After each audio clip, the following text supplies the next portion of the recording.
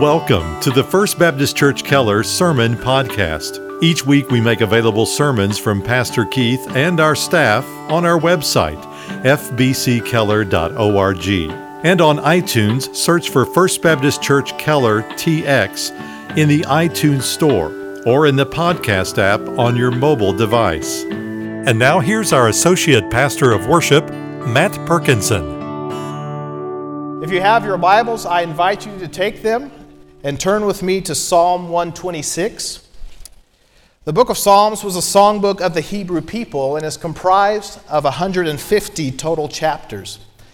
We've been learning from our pastor that these 15 songs of ascent that begin with Psalm 120 and end with Psalm 134 were sung by Jewish pilgrims as they made their ascent from their homes to Zion, Jerusalem, on 3 different prescribed feasts: Passover, Pentecost, and the Day of Atonement. So it is within this context that we find ourselves at today's 7th Song of Ascent within this series. With Bibles open, I invite you to stand with me in the honor of reading God's Word to Psalm 126. The psalmist says, "When the Lord restored the fortunes of Zion, we were like those who dream. Then our mouth was filled with laughter, and our tongue with shouts of joy. Then they said among the nations, the Lord has done great things for them. The Lord has done great things for us. We are glad. Restore our fortunes, O Lord, like streams in the Negeb. Those who sow in tears shall reap with shouts of joy. He who goes out weeping, bearing the seed for sowing, shall come home with shouts of joy, bringing his sheaves with him." May God add his blessing to the reading and hearing of his holy and inerrant word. You may be seated. I've entitled today's message, "The Lord's Restoration." And from this brief 6-verse psalm, I believe we see 3 points emerge. The first one that we'll see is the joy of the past. The second, a prayer for blessing. And third, a joyful promise. So let's look to the joy of the past that the psalmist sees. As we look to these first 3 verses that we just read, we quickly see expressions of gratitude to God for a miraculous restoration and deliverance that had occurred in the past. In fact, we see them describe that this miracle was like a dream. They laughed, then they shouted, and they gave thanks to God. Look with me again at verse 1. "When the Lord restored the fortunes of Zion, we were like those who dream." Other translations, such as your New American Standard, if you're reading from that, renders it, "When the Lord brought back the captive ones of Zion, we were like those who dream." So regardless of how your translation reads, we see that it was the Lord who brought an end to some type of suffering, some type of bondage, and replaced it with a blessing. While the psalmist does not tell us exactly and specifically what they were delivered from, it could have been a Babylonian captivity, a famine, or something else.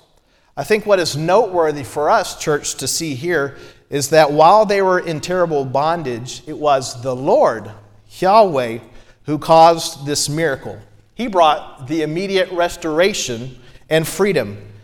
Not only did God rescue them from their bondage, it's important to remember that in the past with the Israelites, God had allowed exile and difficulty to come to Israel as consequences for their own idolatry and unbelief. If you will, turn back into the beginnings of your Old Testament, Deuteronomy chapter 29. We're going to look at verses 24 through 28. Deuteronomy 29, verses 24 through 28 says, "All the nations will say, 'Why has the Lord done this to the land? What caused the heat of this great anger?' Then people will say, 'It is because they abandoned the covenant of the Lord, the God of their fathers, which he made with them when he brought them out of the land of Egypt. And they went and served other gods and worshipped them, gods whom they had not known and whom he had not allotted to them. Therefore, the anger of the Lord was kindled against this land, bringing upon it all the curses written in this book. And the Lord uprooted them from their land in anger and fury and great wrath, and cast them into another land, as they are this day.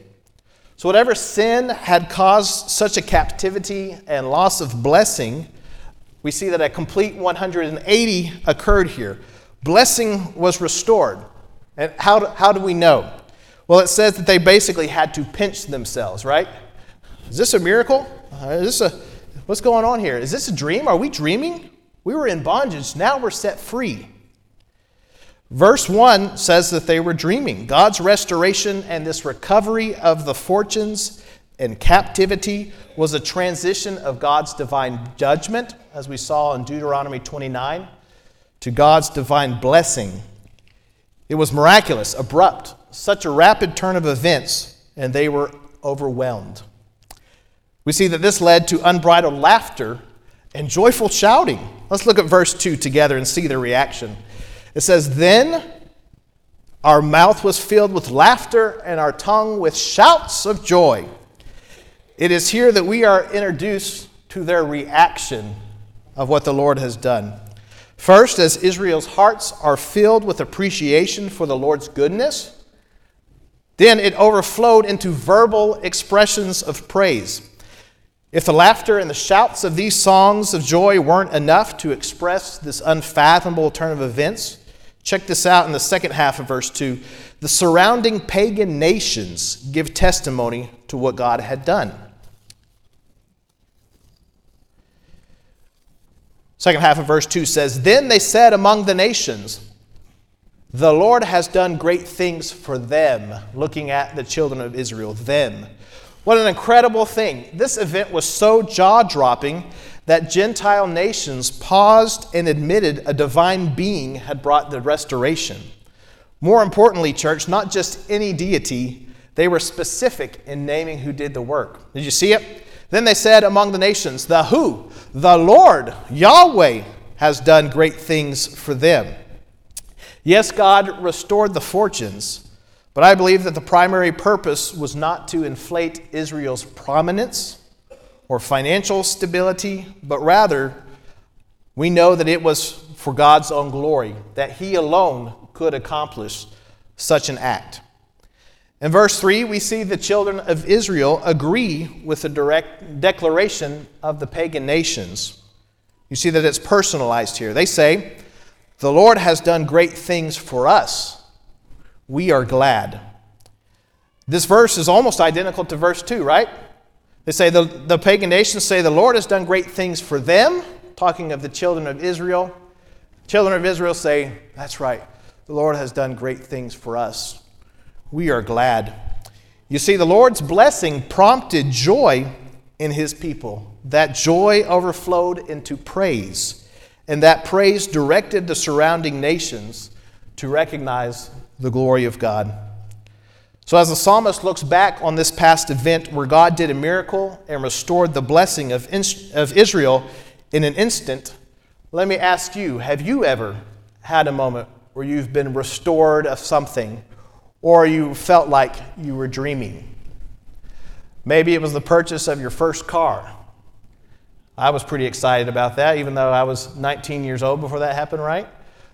Maybe it was buying your first home when the Lord graciously approved you for a home that you could take care of your family in, to house your children and to have a yard to play in, all those things. Maybe it was when you were married, you married your spouse. You know, oftentimes people ask me, "Well, how's Michelle doing?" And my immediate answer, "Well, she's great. She's married to me." How much more dreamy could that be, right? Of course, we all know the truth of that, right? I am the one who's living the dream. But maybe you've had some circumstances like that where you had to pinch yourself and just pause and say, "Thank you, God. You are so good to us." Whatever those things might be, I believe that they pale in comparison to what we see here. What we see here is that the children of Israel are in bondage, right? They have no freedom. They've lost their fortunes. Whatever they have lost, it has been restored. Maybe we can liken it to the healing from a disease. You know, if you're struggling with a disease and you're healed from it, you rejoice. Amen?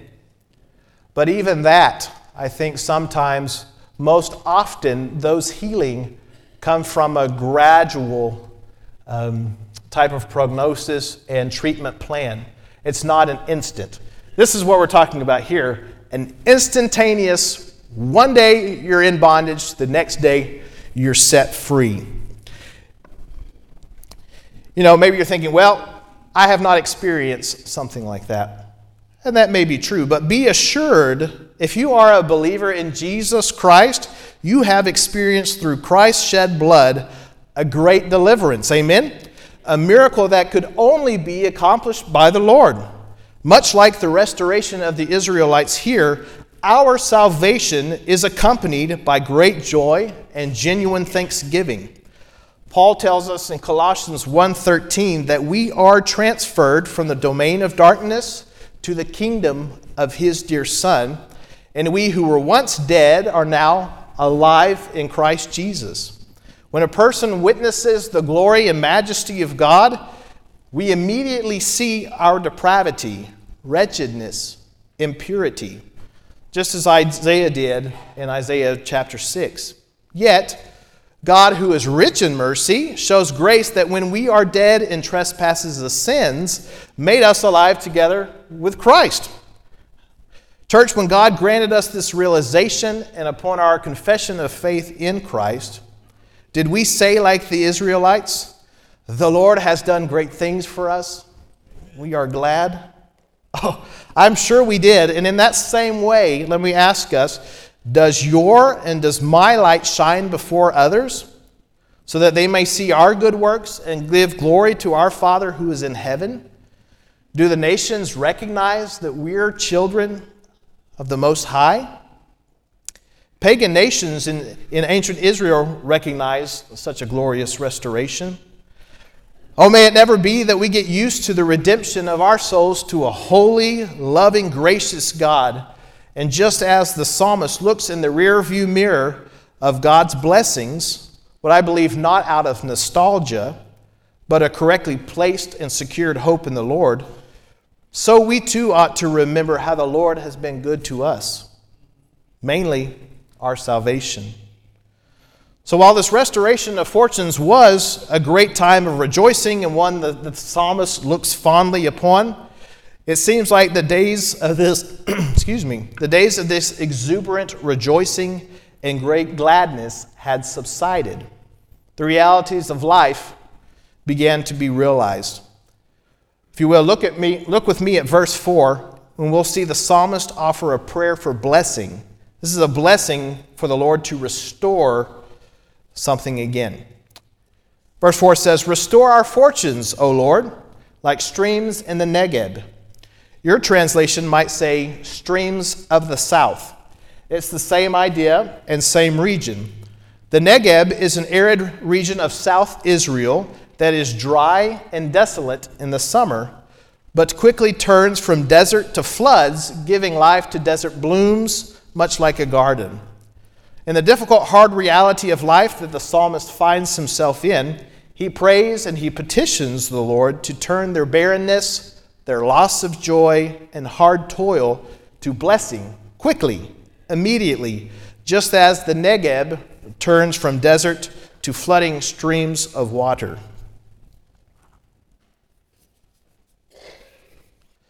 The psalmist calls upon God to do something here that he had done in the past. Remember? He's looking to the past. He's asking God to do it again, just in a different way. Now remember what was said earlier. The miracle is that God restored the Israelites from some type of captivity, exile, famine that was a result of their own sinfulness. So what he's praying here is for a return of God's forgiveness and blessing. In our vernacular, it's like us asking for spiritual renewal, a revival of sorts. This is important for us to take note of. Charles Spurgeon once said, quote, "Nothing strengthens faith more effectively than the memory of an experience with God." So the writer comes before God knowing that nothing is too difficult for the Lord because he's experienced that personally. He has the Scripture to tell him of God's faithfulness before, and he asks for an immediate renewal of God's blessings and faith. Church, there is great wisdom in praying to the Lord and asking anew to Him, recalling His great blessings. One of my favorite Psalms is Psalms 100 in chapter 3, verses 2 through 5, which says, "Bless the Lord, O my soul, and forget not all His benefits." And the psalmist gives us a taste of what we ought to be thankful for if we have trouble remembering. He begins to list these things. "And forget not all of His benefits, who forgives all your iniquity, who heals all your diseases, who redeems your life from the pit, who crowns you with steadfast love and mercy, who satisfies you with good so that your youth is renewed like the eagles." Where else could we go but to Him who has done such a great thing for us? Who can bring back such peace and restoration to my weary, downtrodden soul? If God did it once, He could surely do it again. Throughout our journey in this life, church, we resonate with the psalmist and often discover ourselves in a desert. Maybe physically, emotionally, at some point, most assuredly, a spiritual desert. It is good and right to bring our concerns and burdens to the Lord because He cares for us. This is the great thing. No burden or care is too great or too small for Him.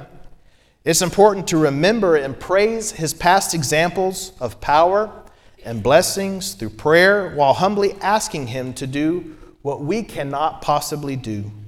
He alone can fill our wearied spirits with floods of renewed joy and delight for His glory and our good. And there will never come a time in our Christian life where we no longer need to cry out for God. So after this personal prayer that the psalmist offers to God to send a flood of blessings, restoration, renewed joys, we leave the recollection of the joy of the past, what He had done, the prayer for God to do it again.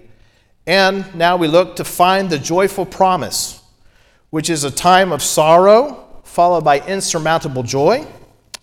And it is here that the image switches from the arid desert turned to fertile land to an agricultural metaphor of sowing and reaping. Look with me at verses 5 and 6. "Those who sow in tears shall reap with shouts of joy.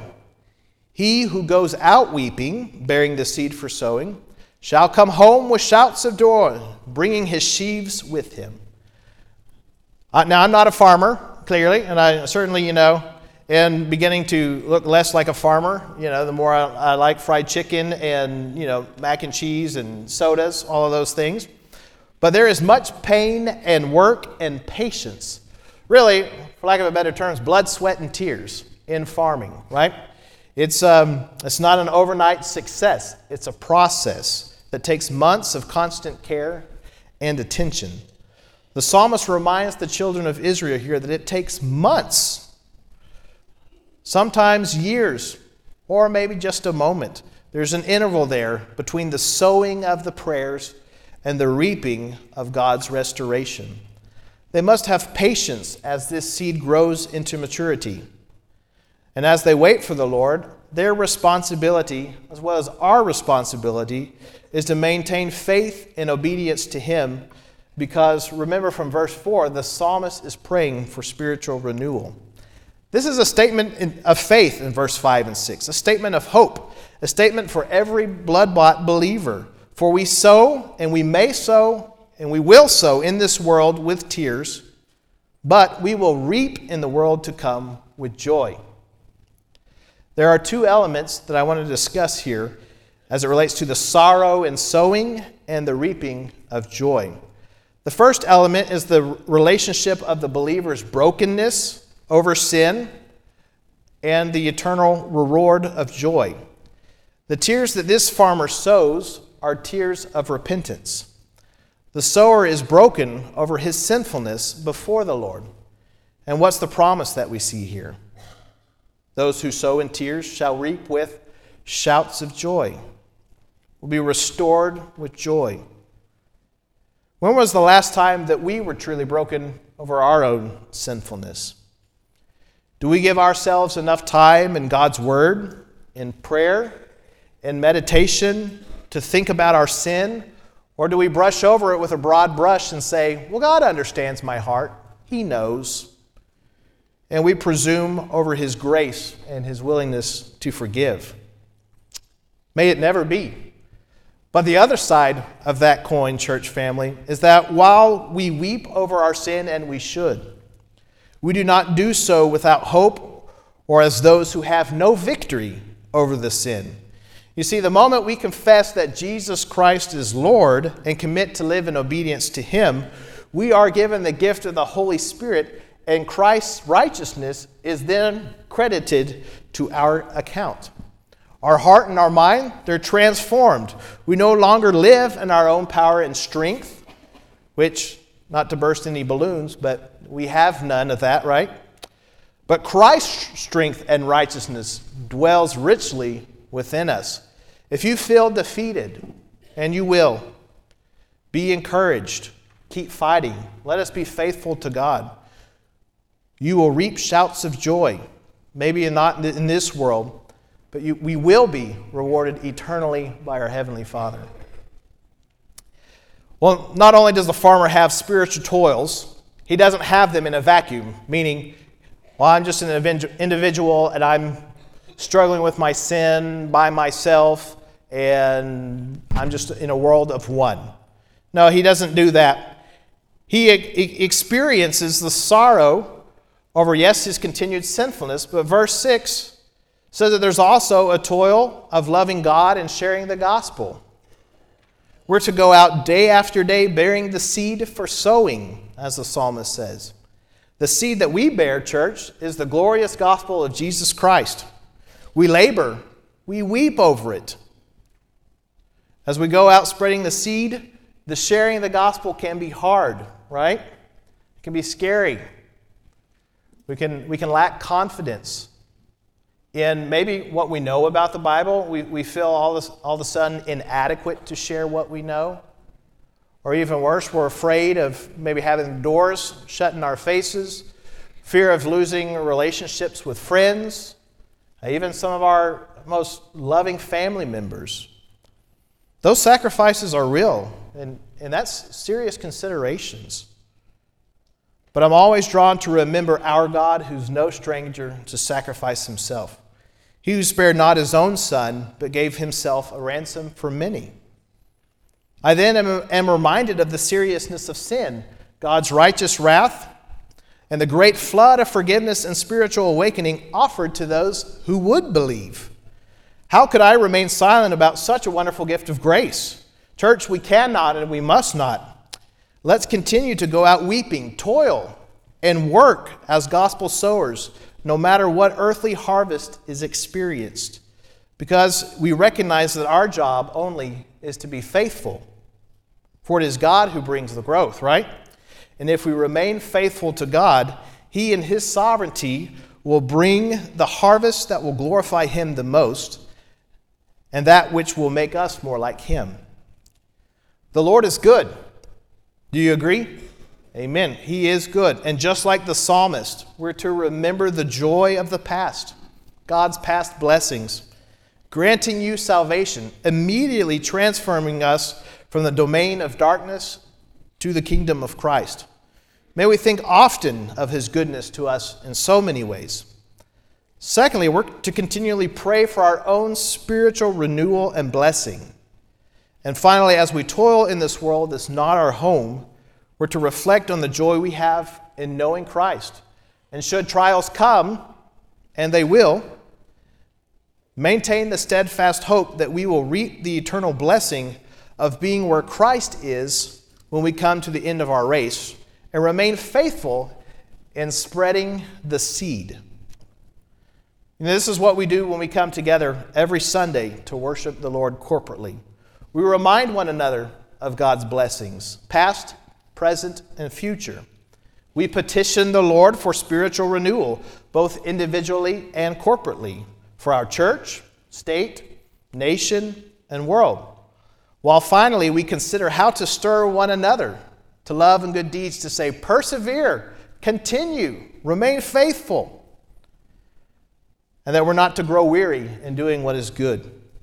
All these things are present when we do the Lord's Supper, baptisms, your singing, prayers, the preaching, hearing of God's word, the giving of our offerings, and our fellowship. It is good to be in the house of the Lord with God's people, and I need the encouragement to persevere. Don't you? Paul in Romans chapter 8, verses 18 says, "For I consider that the sufferings of this present time are not worth comparing with the glory that is revealed to us."